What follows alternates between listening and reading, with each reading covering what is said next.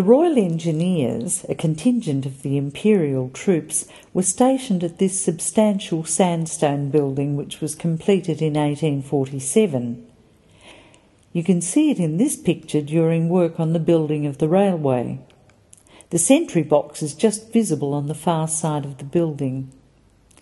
Originally, the military complex included a large parade ground on the flat area behind the building as seen here.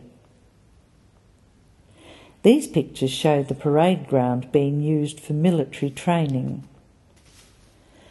When the Imperial troops left, the building became the headquarters of the railway operations.